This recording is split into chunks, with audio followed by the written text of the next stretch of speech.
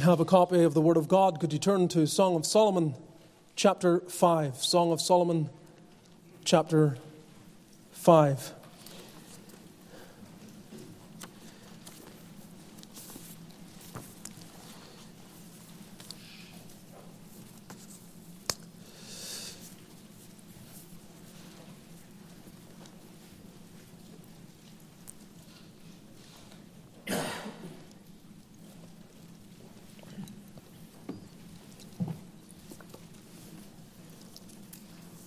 Slowly trying to get back to some level of normality in the world, but it's not all that easy. But it was good to have the choir this morning and even have Mrs. Pinkston play for the first time in a long time. We are keenly aware that the Lord is sovereign over all things that are going on in the world, and aware that each one of us are in His hands. And I keep thinking about all the things that many of the Lord's people want to do, not just here, but in many parts of the world, right across this nation. The Lord's people just wanting to serve, wanting to do what it is the Lord has called them to do, and yet many things are still closed to the Church of Jesus Christ. I want to encourage you to keep in mind that it's still an opportunity for us to deal with all that's going on in a way that will bring glory to the Lord, and to live for Him. All the uncertainty of things, the believer should be steadfast in Christ, assured that He is in control and He is using this for the glory of His own name.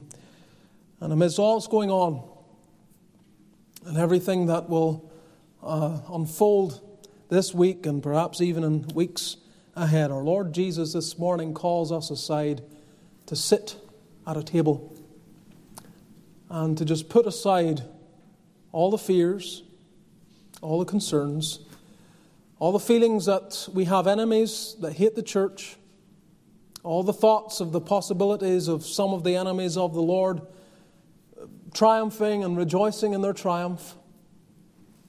And Christ says that He has set a table before us in the presence of our enemies. He fights the battle. He gives rest to His people. He assures them of all the support they need in dark days.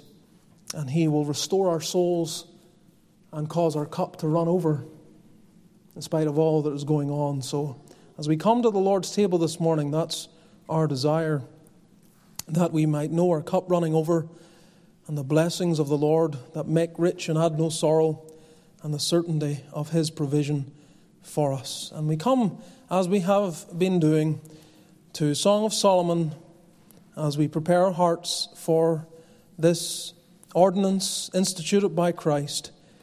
And it has always been instructive to us, I believe, thus far, and trust it will be again this morning. Verse 1 was what we looked at last time. Let's read from verse 2 through verse 8. And let us hear the word of the Lord as it comes to us from the Song of Solomon. I sleep, but my heart waketh.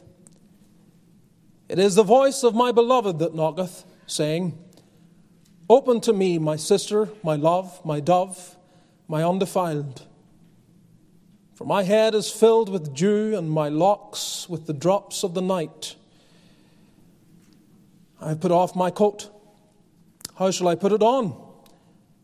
I have washed my feet. How shall I defile them? My beloved put in his hand by the hole of the door, and my bowels were moved for him. I rose up to open to my beloved. My hands dropped with myrrh, and my fingers with sweet-smelling myrrh upon the handles of the lock. I opened to my beloved, but my beloved had withdrawn himself and was gone. My soul failed when he spake. I sought him, but I could not find him. I called him, but he gave me no answer. The watchmen that went about the city found me. They smote me, they wounded me, The keepers of the walls took away my veil from me. I charge you, O daughters of Jerusalem, if ye find my beloved, that ye tell him that I am sick of love. Amen. May the Lord give the help that only His Spirit can give in His Word here this morning. Let's again bow together in prayer.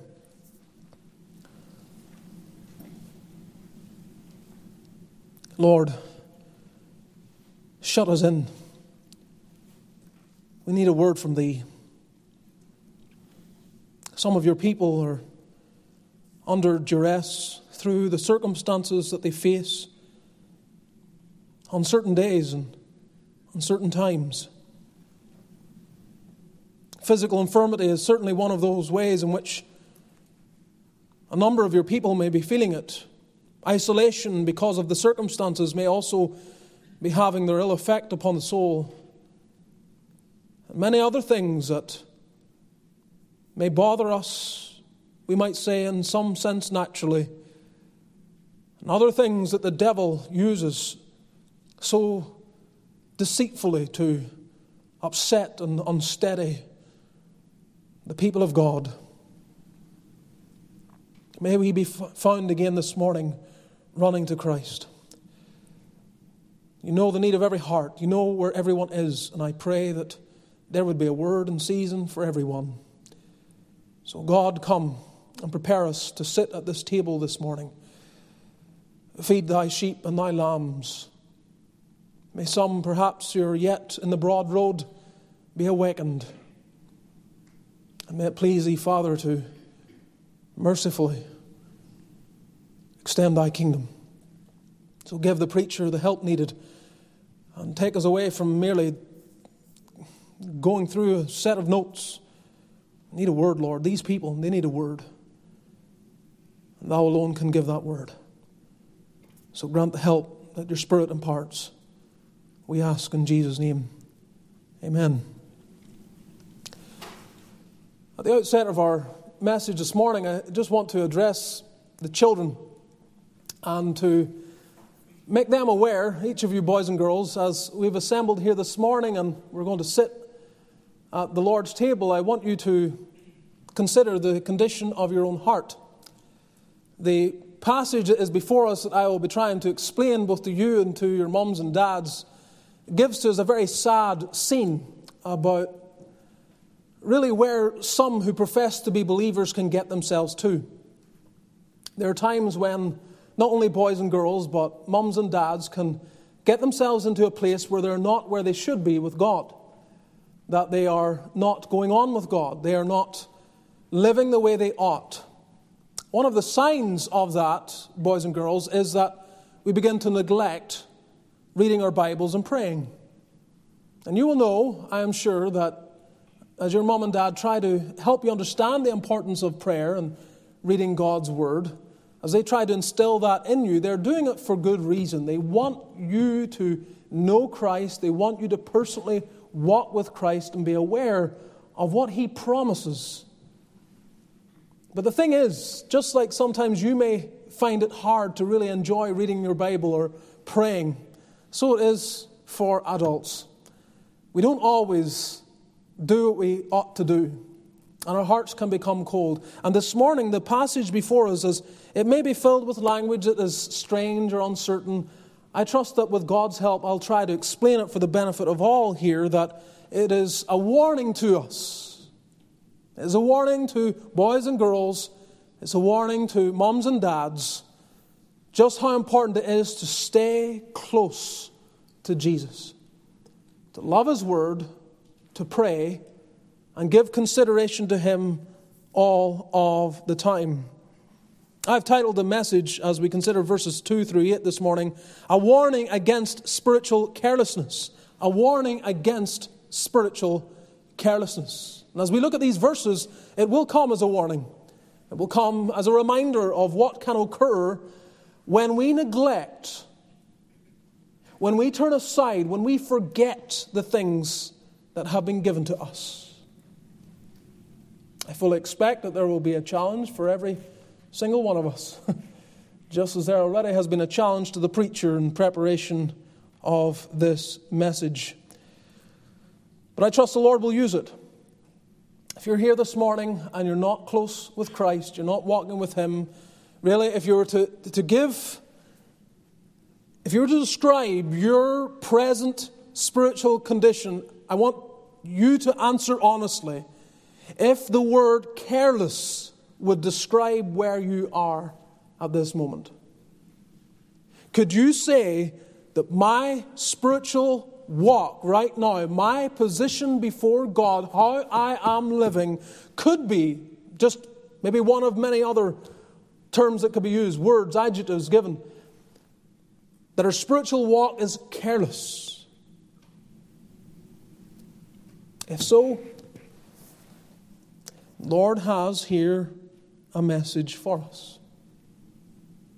My intention, the Lord's intention, is to address that carelessness before you sit at His table. For you to be warmed in heart again by the reminder of His love for you and His continual affection even to us in our indifference towards Him. So let us give consideration to these verses. Again, a warning against spiritual carelessness. Note firstly, as we consider the bride here, as we see again this relationship, we have the bride and the bridegroom. And in this passage, we have her speaking, giving information concerning the present circumstances and what she experiences. I want you to see, first of all, her confession. Her confession. We read in verse 2, I sleep, but my heart waketh. I sleep, but my heart waketh. The first thing we see then here is that she confesses her sleepiness. She confesses her sleepiness. Now these words can only be spoken by the regenerate, or what we might say, the saved, those that are truly the Lord's. Not just those that attend church, but these are words that can only be spoken by those who have known real life, spiritual life. Their affections have been elevated not just to know about Christ, but to love Jesus Christ. The unsaved do not discern any difference in spiritual condition. Their life is one of death. And they don't discern anything else. That's where they are. They don't discern a difference, a distinction in being awake or being asleep. They're continually asleep or dead, and they have no understanding that that is their condition. But here you see how the bride is aware. I sleep, but my heart waketh. She is able to discern a distinction. She is able to recognize what she has been doing and the fallout of that, as we shall see. You talk to some Christians, you'll be aware, and maybe you can testify to it as well. They go through years sometimes when they will speak of their life being marked by being asleep. They were just drifting along. They thought themselves to be saved. Maybe even you could say, I believe I was saved, I am saved, I believe truly the Lord has done a work in my life. But there comes a point where they begin to look back on this period, this segment of their life, and they say, really, I was asleep. There comes a point where they are quickened, where they're awakened afresh, and they look back on a time when they were still coming to church. They may even still have been reading their Bible, and may still have been offering prayer, and there may have been an element of giving themselves and investing themselves in spiritual matters, but something occurs. God gets a hold of their hearts, and then they look back and they say, really, I was asleep. I was not in any real, intense fashion seeking the Lord, wanting His will, committing my way to Him, and wanting my life to shine for His glory. I've spoken to many Christians. I've seen many Christians come through this.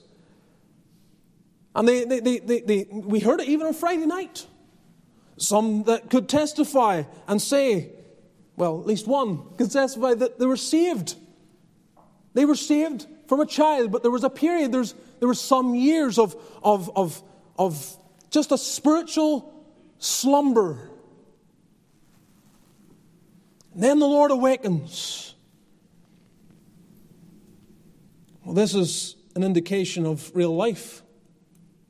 And this is what the bride recognizes.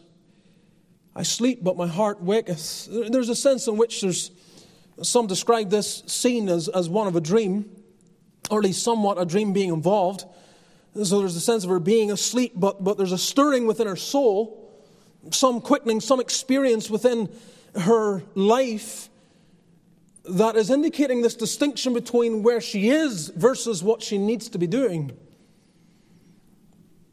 This experience of slumber, spiritual sleep, is not unique. We have other passages. You can think of the disciples in the Garden of Gethsemane. They were right there. The Lord drew them into that garden. The 11 were there, especially Peter and James and John were there to learn, to watch, to pray. They were there to give themselves to spiritual exercises, but we find them asleep. In the parable of the 10 virgins that are awaiting the bridegroom, again we read in Matthew 25 verse 5, while the bridegroom tarried, they all slumbered and slept. And you have this experience again, time and time again, where there's this spiritual slumber. You think of Samson again, sleeping in the lap of Delilah. It's depicting something of the spiritual condition. You may want to turn to the passage in Luke chapter 9, where Luke records the experience of the 3 going up into the Mount of Transfiguration. And though it is recorded in 3 of the Gospels, only Luke gives one particular detail that is relevant for our purposes this morning in relation to this. In Luke chapter 9, you read from verse 28, it came to pass about 8 days after these things, he took Peter and John and James and went up into a mountain to pray. And as he prayed, the fashion of his countenance was altered, and his raiment was white and glistering. And behold, there talked with him 2 men, which were Moses and Elias, who appeared in glory and spake of his decease, which he should accomplish at Jerusalem. Now think of this. Christ takes Peter and James and John up into the mount. He is transfigured. He is glorified. It's depicting something of a coming glory in their Redeemer. It is there for their encouragement in terms of the anticipation of what is to come. And his glory is in the context of a discussion about his death. And I can't give you details, we're not given them, but there's a discussion around the death of Jesus Christ, his exodus, what he's about to do in terms of going to Calvary, laying down his life, dying for sinners. All of that is being discussed. There's something around that is being discussed while Christ is glorified and Moses and Elijah are there. And you would have thought that Peter and James and John first realized that Jesus is bringing us up here for a reason, that we are to learn something, we are to engage in this with all of our beings, and with all that's happening that they would be transfixed upon what's occurring. But you read in verse 32, Peter and they that were with him were heavy with sleep. When they were awake, they saw his glory and the 2 men that stood with him. They missed out on something. I don't know for how long they were asleep. I can't give you details like that, but they missed out on something. There was a sleep that came into their experience. They were overwhelmed by a sense of tiredness, and they were not able to give themselves to the spiritual lesson that Christ was putting before them on that occasion. Now this, beloved, is dangerous. To be asleep when we ought to be awake is dangerous. It was dangerous for the virgins in the parable. They're meant to be waiting, tiring, looking for the coming bridegroom. And yet they all slumbered and slept. And certainly, thankfully, half of them were already prepared and could respond when he finally came. The other half could not prepare in time. Their slumbering led to their utter ruin. It's a dangerous thing to slumber when we ought to be awake. And this is the context of Song of Solomon chapter 5. I sleep. And as we will find out as we proceed, she ought not to have been asleep. And it was very costly for her to be asleep at this time. Matthew Henry, commenting on this passage, writes, spiritual distempers, if not striven against at first, are apt to grow upon us and to get ground. She slept, that is, pious affections cooled. She neglected her duty and grew remiss in it. She indulged herself in her ease, was secure and off her watch. End quote. And he depicts a scene there of her condition. Rightly so. The context is clear. She ought not to have been asleep, but she was. And this is how some believers find themselves on occasion. And I want you to honestly examine your heart, as it can be testified to by a number here this morning. I am certain that you have gone through periods of your life where you were asleep and you thought everything was fine, everything was okay. But really there was a dearth in your affections, a dearth in your relationship. There was no real passion or spiritual energy or love for the things of God. And with an honest analysis, you have to say, maybe even this morning, I'm asleep.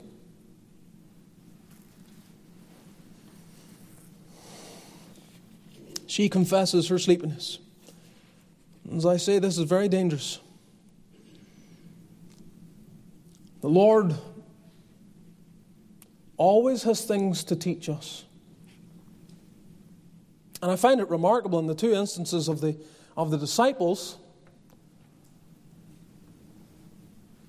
on the Mount of Transfiguration and the Garden of Gethsemane. There were things to learn about his suffering. There was a discussion about his decease on the mount. There's Christ wrestling over all that is ahead in the garden. There were things to learn about the most important event in history. The sufferings of the Son of God. And isn't that so illustrative of the Christian experience? We can stay awake for everything and anything. Our carnal hearts could stay awake. I mean, think about it. Come Tuesday, the entire nation, or at least the bulk of them, will be watching. It doesn't matter how early they got up on Tuesday morning. The vast majority of them will set aside the normal time for bed to watch what's happening, what's going on in the land. They will shift their schedules and they will have no problem. Their bodies will be given extra zeal and energy to give attention to something so trifling and temporary. It's not unimportant, don't get me wrong. But isn't it so illustrative, as I've said, that when Christ is teaching us something about Him and His finished work, all of a sudden, our energy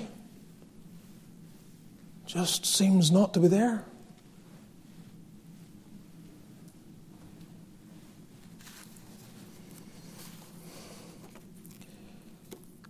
This is the beginning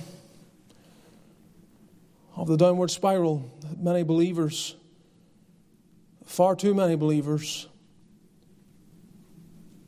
have to say they have experienced. We call it backsliding. We confess that there's something wrong in my heart. Well, she confesses her sleepiness. I sleep. But she also confesses her nakedness. Look at verse 3. We're going to skip down a little and come back to the rest of verse 2 in a moment. But she confesses in verse 3 also her nakedness. She says, I have put off my coat. How shall I put it on? She is giving the reason why she's not moving towards the door, why she's not motivated to go and respond to the knock of her beloved at the door. And this is the indifference that she has in her mind and heart. Again, it speaks loudly of her spiritual condition. I have put off my coat, how shall I put it on? In other words, I'm already ready for settling down for the evening. And in this, it depicts something of the heart that removes itself away from that affection the believer ought to have for the essence of our salvation. What do I mean? The coat in the Bible often depicts for us our salvation in various ways. You have language such as in Isaiah chapter 61 verse 10, when there, speaking of our salvation, is written, I will greatly rejoice in the Lord, my soul shall be joyful in my God, for he hath clothed me with the garments of salvation. He hath covered me with a robe of righteousness. And I don't want to detail too many other texts about the fact that clothing depicts for us something spiritual in the Word of God very often. And it goes right back to Genesis chapter 3. In Genesis chapter 3, whenever Adam sins, he rebels, God deals with him and talks about the promise of the seed and so on that should come. But at that point, when Adam stands there, yes, he tried to cover himself with his fig leaves, tried to hide himself before the presence of God, but that would never do. And as Adam by faith lays hold upon the promise, as Eve by faith lays hold upon what God promises to do, then God teaches them further about what he is going to do. When we read in Genesis 3:21, unto Adam also and to his wife did the Lord God make coats of skins and clothe them. He clothed them. They were naked. They had nothing with which to stand before God and be accepted. Now listen, this is so essential. We stand before Almighty God clothed in a righteousness not our own. It is fundamental to a grasp of the gospel that we realize it's not just simply seeing that Christ paid the price for my sin. If my sins are all removed, I still stand naked before God. I'm sinless, but I'm still naked. And what we have depicted in the Word of God so often, speaking to us in language like clothing, is that we are not naked. We're not naked. We are clothed. And that clothing is Christ. And so we put on the Lord Jesus Christ. We adorn the doctrine of God our Savior in all things. We put Him on. We put Christ on by faith. And wearing Him, we approach our God. Now, what's she saying? I have put off my coat. How shall I put it on? And what she's indicating here is again part of the neglect. What happens when a Christian begins to get spiritually sleepy? They are not valuing the finished work of Christ and the righteousness of Christ. They're not doing that. They are no longer amazed that they're acceptable before a holy God. They're no longer amazed that their sins aren't going to condemn them. They're no longer amazed. In fact, they begin practically to live out a life that almost would reflect they don't believe at all. Now, you know that. You know it by your own experience. If truth be told, there are times, setting aside perhaps your appearance here or at another place of worship on the Lord's Day, you go through times where you might as well be like an unbeliever. You have taken off the clothing, the garments of salvation. You're no longer wearing Christ. You're no longer putting Him on. You're no longer going into the world rejoicing in the forgiveness of sins and all that you have in the Son of God. You're just meandering through life. In the morning you don't wake up and sing your praises to the God of heaven and put on Christ rejoicing that your sins will never damn you. You just enter into the day like any other unbeliever. You neglect the gospel. And in this passage we have that very thing. We have that very thing. She puts off her coat. Just setting it aside.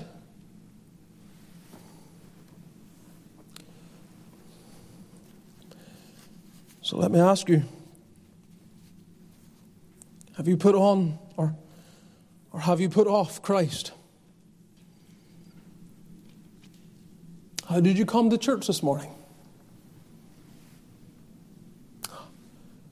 Where's your heart inclining? Is it in the joy of what Christ offers to you? what Christ has done for you? Or is there a grief that has to be confessed? I am not thrilled. I am not overtaken. I am not overcome with gratitude when I think of what Jesus Christ has done for me.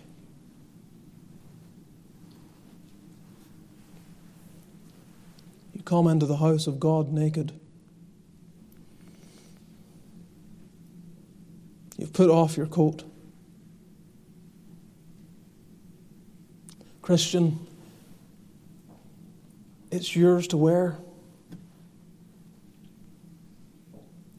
It has been given to you as the coat Jacob provided for Joseph was given to him.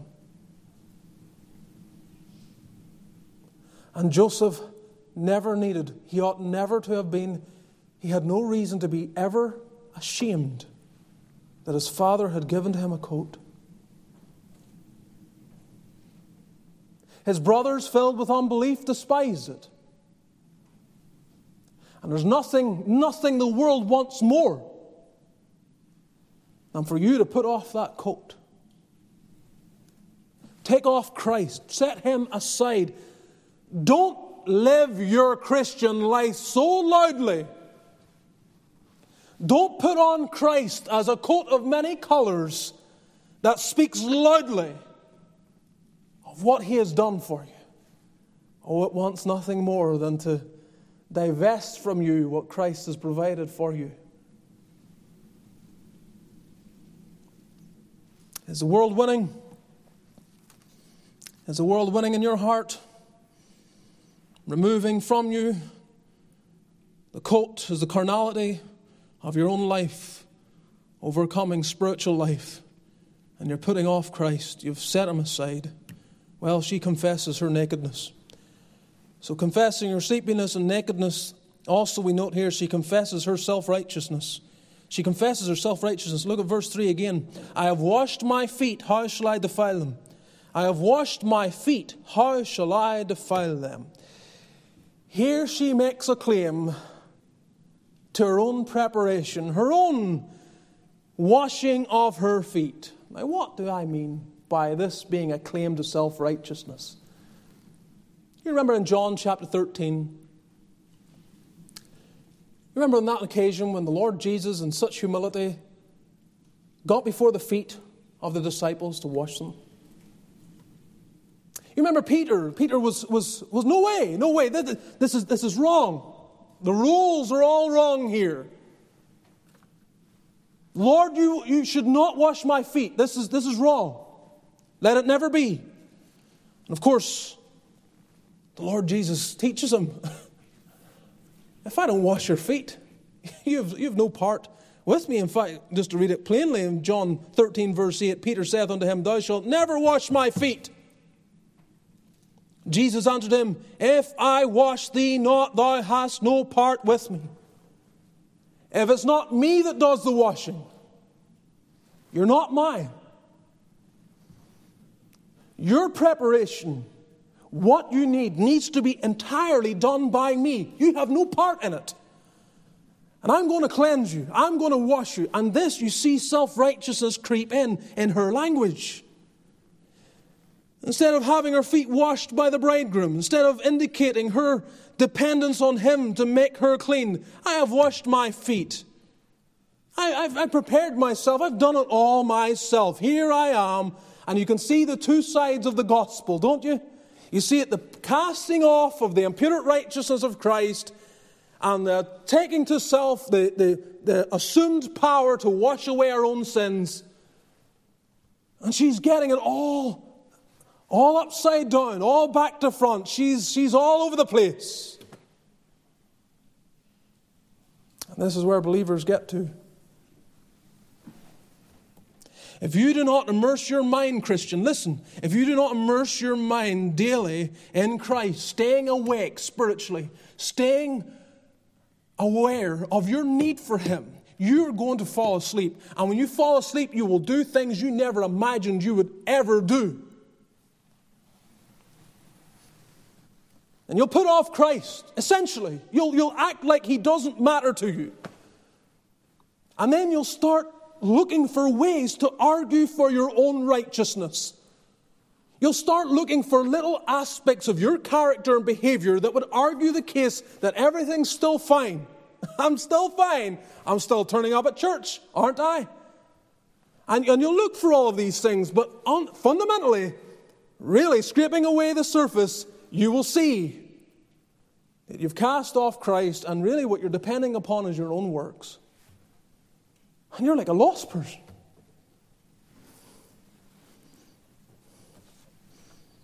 This is her confession. You see it? Mark it well. Mark it well. It's amazing what Christians can resort to when they fall asleep.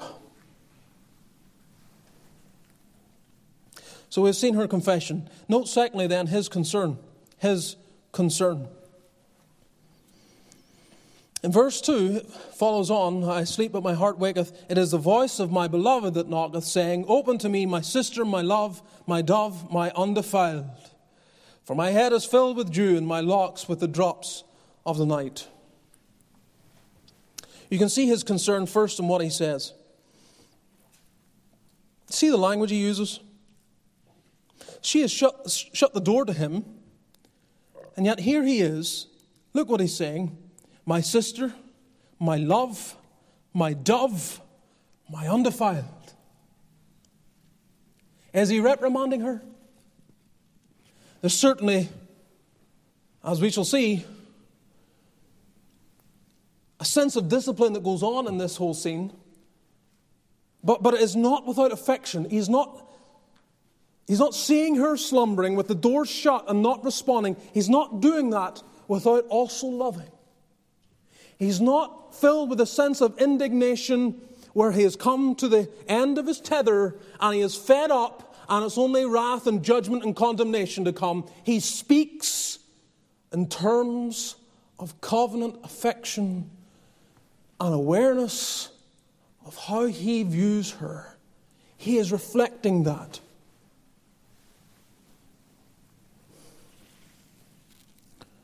Turn for a moment to Revelation chapter 3. Revelation chapter 3.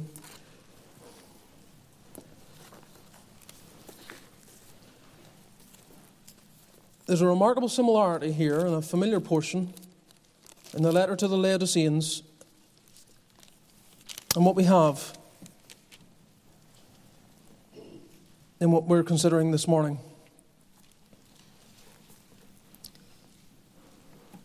So he's addressing the Laodiceans. They have, again, let's read from verse 14, just helping with context. And unto the angel of the church of the Laodiceans write, These things saith the Amen, the faithful and true witness, the beginning of the creation of God. I know thy works, that thou art neither cold nor hot. I would thou wert cold or hot. So then, because thou art lukewarm, and neither cold nor hot, I will spew thee out of my mouth. I have no time for people who don't take seriously, who are all show and no heart, no affection, no zeal. And here they are rejecting the gospel. Here the very same as the bride. Here's what they say, I am rich and increase with goods and have need of nothing. There's their testimony. Now, this is in the church. These are people who profess the name of Christ. But they have gotten to a point where they are missing that that first came to their ears and delighted their souls, that they could be saved, have their sins forgiven, washed away, and be certain that they are reconciled to God. But they have drifted. They have fallen asleep. And they say, I am rich, increased with goods, and have need of nothing. I don't need that anymore. They're no longer putting on Christ. And Christ comes and says that they know not, that they are wretched and miserable and poor and blind and naked. I counsel thee to buy of me gold tried in the fire, that thou mayest be rich, and white raiment, that thou mayest be clothed. You see, the garment, you need the garment. Get back the garment. Don't put it off. That the shame of thy nakedness do not appear. And anoint thine eyes with eye salve, that thou mayest see. You're so blind. You're in the church. You're hearing the word of God. You still testify to belonging to this body of the Lord's people, but you're lost. You've gotten away. You've drifted from the fundamentals. Beloved, wake up this morning. If you're drifting, this is no time to trifle. If this applies with pertinence to your circumstances, you need to wake up. Because we never know. We never know when Christ, as we shall see, will draw away. He will draw away. In this case, the threat, of course, is that he will remove the candlesticks. We know that from context. But here, look what he says. As many as I love, verse 19. I'm saying what I'm saying. I'm standing here at the door because I love you. As many as I love, I rebuke and chasten. Be zealous therefore and repent. Or I might say, wake up and repent. Stop in this slumber, thinking that everything's fine and thinking there'll be no consequences for being spiritually asleep. There are great consequences. And verse 20 says, behold, I stand at the door and knock. If any man hear my voice and open the door, I will come into him and will sup with him, and he with me. Do you note here in this passage that the knocking there to listen to is not the physical knock upon the door? It's if you hear my voice. He is knocking with his voice. He's speaking. He's speaking his word. He is calling out. He is saying, repent. Come back. Wake up. Do the first works. Get to where you once were. Make it priority. Set aside everything else. Sacrifice everything else. Stop resting. Stop sitting there. Stop thinking everything's fine. Stop imagining you have more time. Wake up. Repent. Get right with God.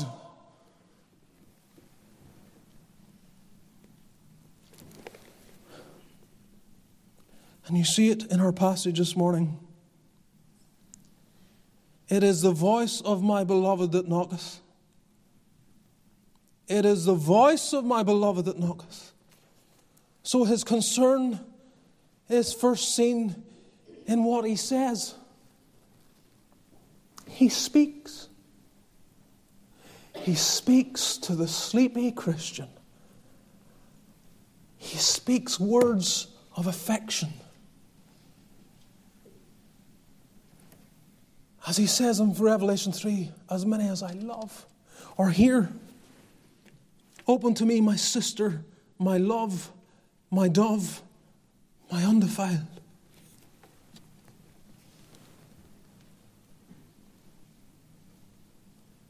In all the scenes and stories of man trying to give a depiction of love, there is no love like the love of Jesus.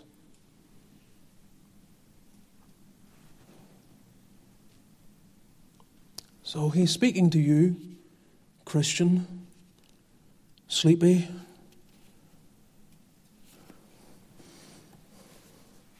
you who once loved the place of prayer, you who once with such zeal longed to serve in some fashion, you who would pray, Lord, just take my life. take my life. And yet, that's not how you're praying today.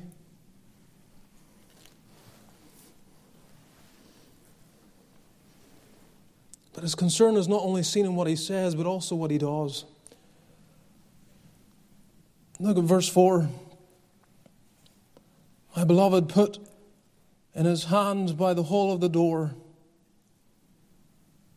and my bowels were moved for him.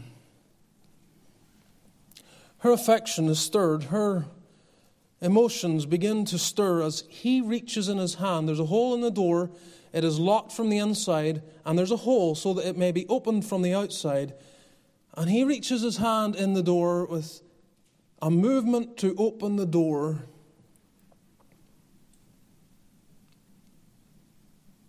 And she is moved by this. She discerns his approach. That in spite of the fact she is reluctant to move towards him, he is moving towards her. Now, this activity of our Lord Jesus Christ is a depiction of the work of the Spirit. Christ, as he moves toward his people, does so by the Spirit. As he draws close to his people, he does so by his Spirit.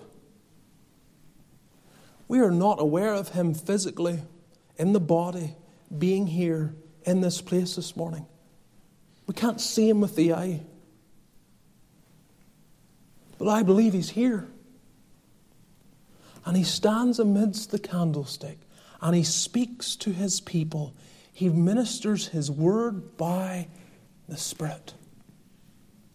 Remember in Acts chapter 16, when we have the conversion of Lydia, we are told there, and here you see it married together, what we have in Song of Solomon chapter 5. A certain woman named Lydia, a seller of purple of the city of Thyatira, which worshipped God, heard us, whose heart the Lord opened, that she attended unto the things which were spoken of Paul. That's Acts 16 verse 14.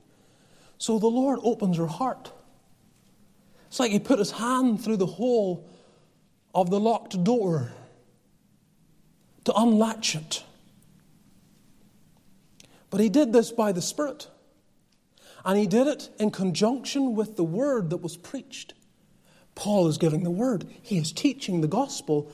And as he is explaining, the Lord by his Spirit reaches into her heart, unhinges the lock, and the word makes entryway into her life to the salvation of her soul. It's the marriage of the Word and the Spirit. And that's what you have here. You have, in the Lord's concern, not only what he says, the voice of my beloved that knocketh. Open to me, my sister, my love, my dove, my undefiled, the language of love and concern. It's not only what he says, however, it's what he does. And by his Spirit, he reaches in to touch the heart, to unlock the door. He makes the move.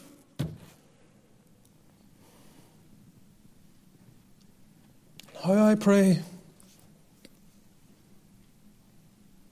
God, hear our prayers. How I pray this morning that should this be you, the Lord will reach in and touch your stony heart.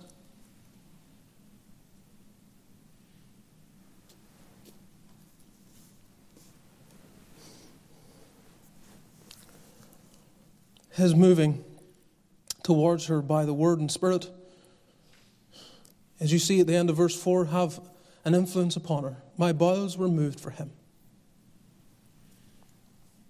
They weren't moved before. She was full of excuses. I put off my coat. I've washed my feet. I've no interest. And oh, that this morning it would be as the Lord putting his hand through the hole, reaching into the latch of the door of your heart, just touching. And you see, even to discern, he's making a move toward you this morning, in spite of the fact that months have gone by. And you have shown no love towards him.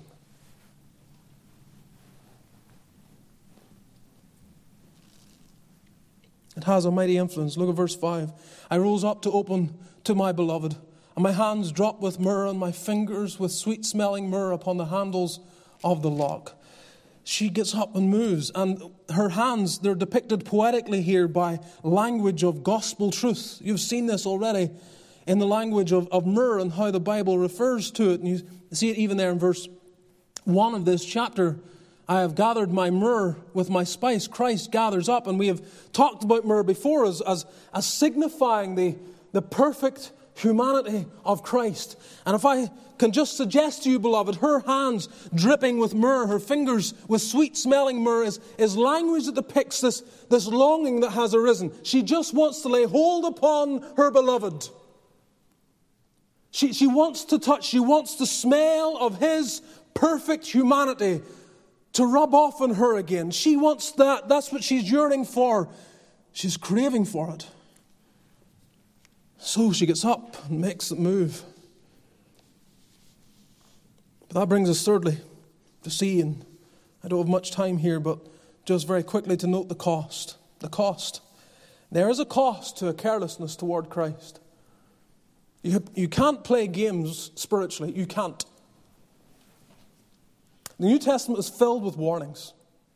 Filled with warnings. People sometimes imagine that you see all the language of judgment and curse upon Israel, and the New Testament doesn't have any of that. Really? That's what you think? The church isn't very old in terms of its New Testament, New Covenant experience when you have two people who are so far away from the Lord, they think they can lie and get away with it. They think it's okay to say, we'll sell this piece of land, whatever we get to it, we'll give to the needs of the body of Christ. And then when they get whatever it is they got for it, and they think to themselves, well, we did really well here, we got a good price, let's keep back part of it for ourselves. That they were lying to God. And they thought they would get away with it. They never thought for a moment that God would in any way judge them for it. They never, I don't think it entered their mind. It may have, but it didn't stay there in any way of concern that would change what they would do. They thought that it's no big deal. It's no big deal to break the law of God. It's no big deal to lie to God. It's no big deal to make vows and not keep them. It's no big deal. And they were to find out in a way that they could never recover. They were to find out, the entire church and community was going to find out, you don't ever play games with God.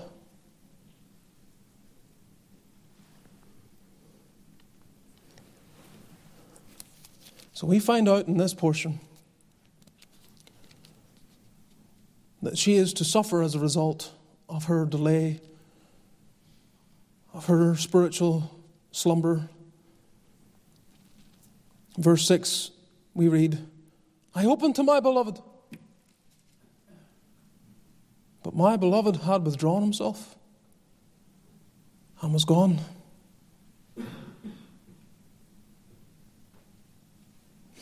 It's like Joseph and Mary, when all of a sudden they discover that Jesus is not with them. And they go looking for him. Where is he? He's not here.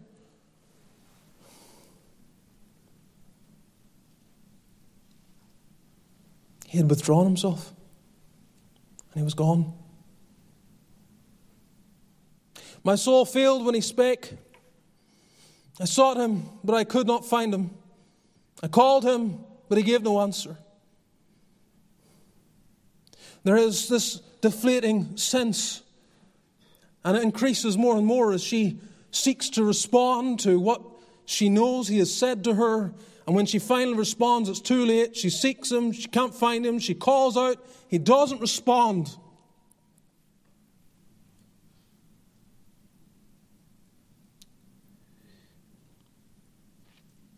You know, I think sometimes our prayers are like that. Praying, offering prayers from a backslidden heart,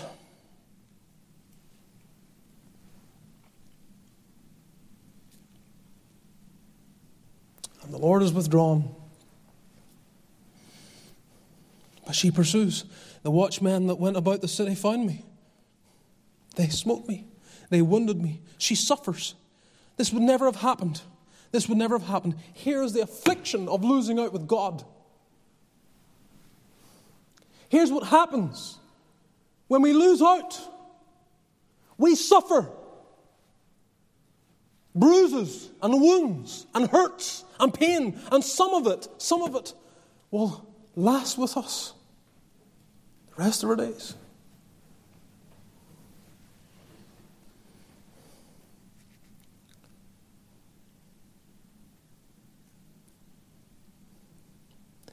But how she longs to be restored. I charge you, O daughters of Jerusalem, if you find my beloved, that you tell him that I am sick of love. That is, I am overcome with love. The love that was once there has returned. And that bodes well. That bodes well. So let me ask you, where's your love? How are you doing this morning? Honestly. This morning, as much as any other morning, is a good time just to sit down before the great physician and take account of the condition of the soul and get a real check over and a thorough understanding of where we are before God.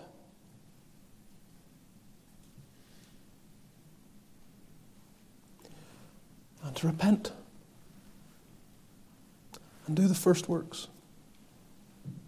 It's so simple. It's not complex. The Lord doesn't lay out a whole list of things that you need to begin doing in terms of all this complex way of gaining back His favor. It's just come as you did the first time.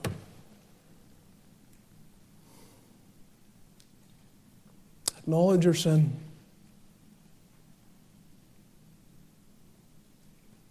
Plead for mercy. And He will come again to your heart. May the Lord write His word upon us. Let's bow together in prayer.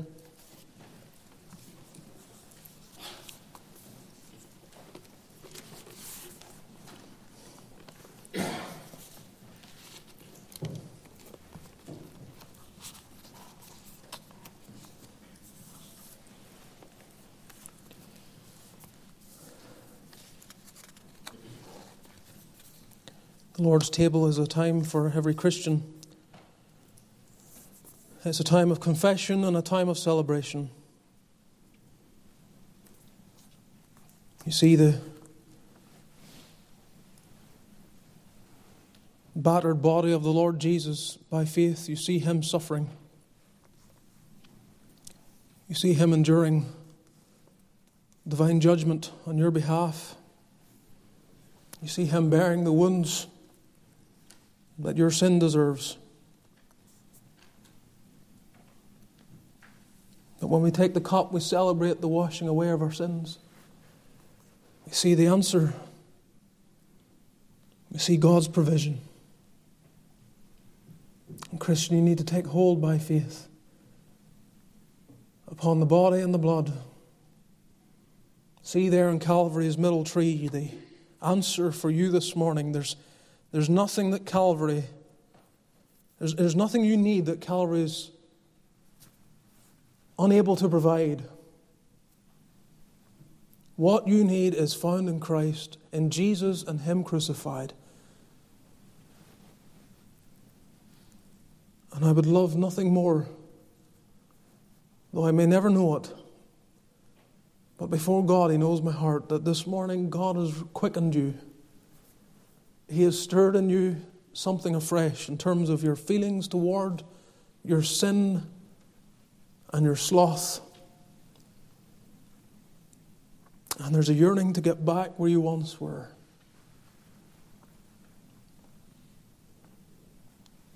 Mums, dads, is it true of you? Young person, is it true of you? Lord,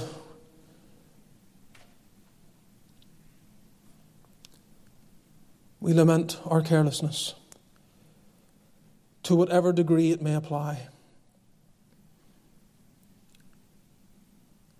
We thank you this day for standing at the door and beckoning to us, calling to us, reaching thy hand in through the lock to touch our hearts.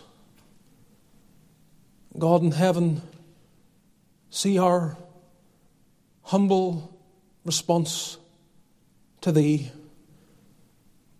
We awaken, we respond.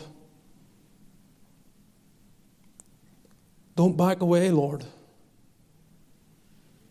Don't hide thyself. We are thankful that Jesus Christ has promised to be with us here this morning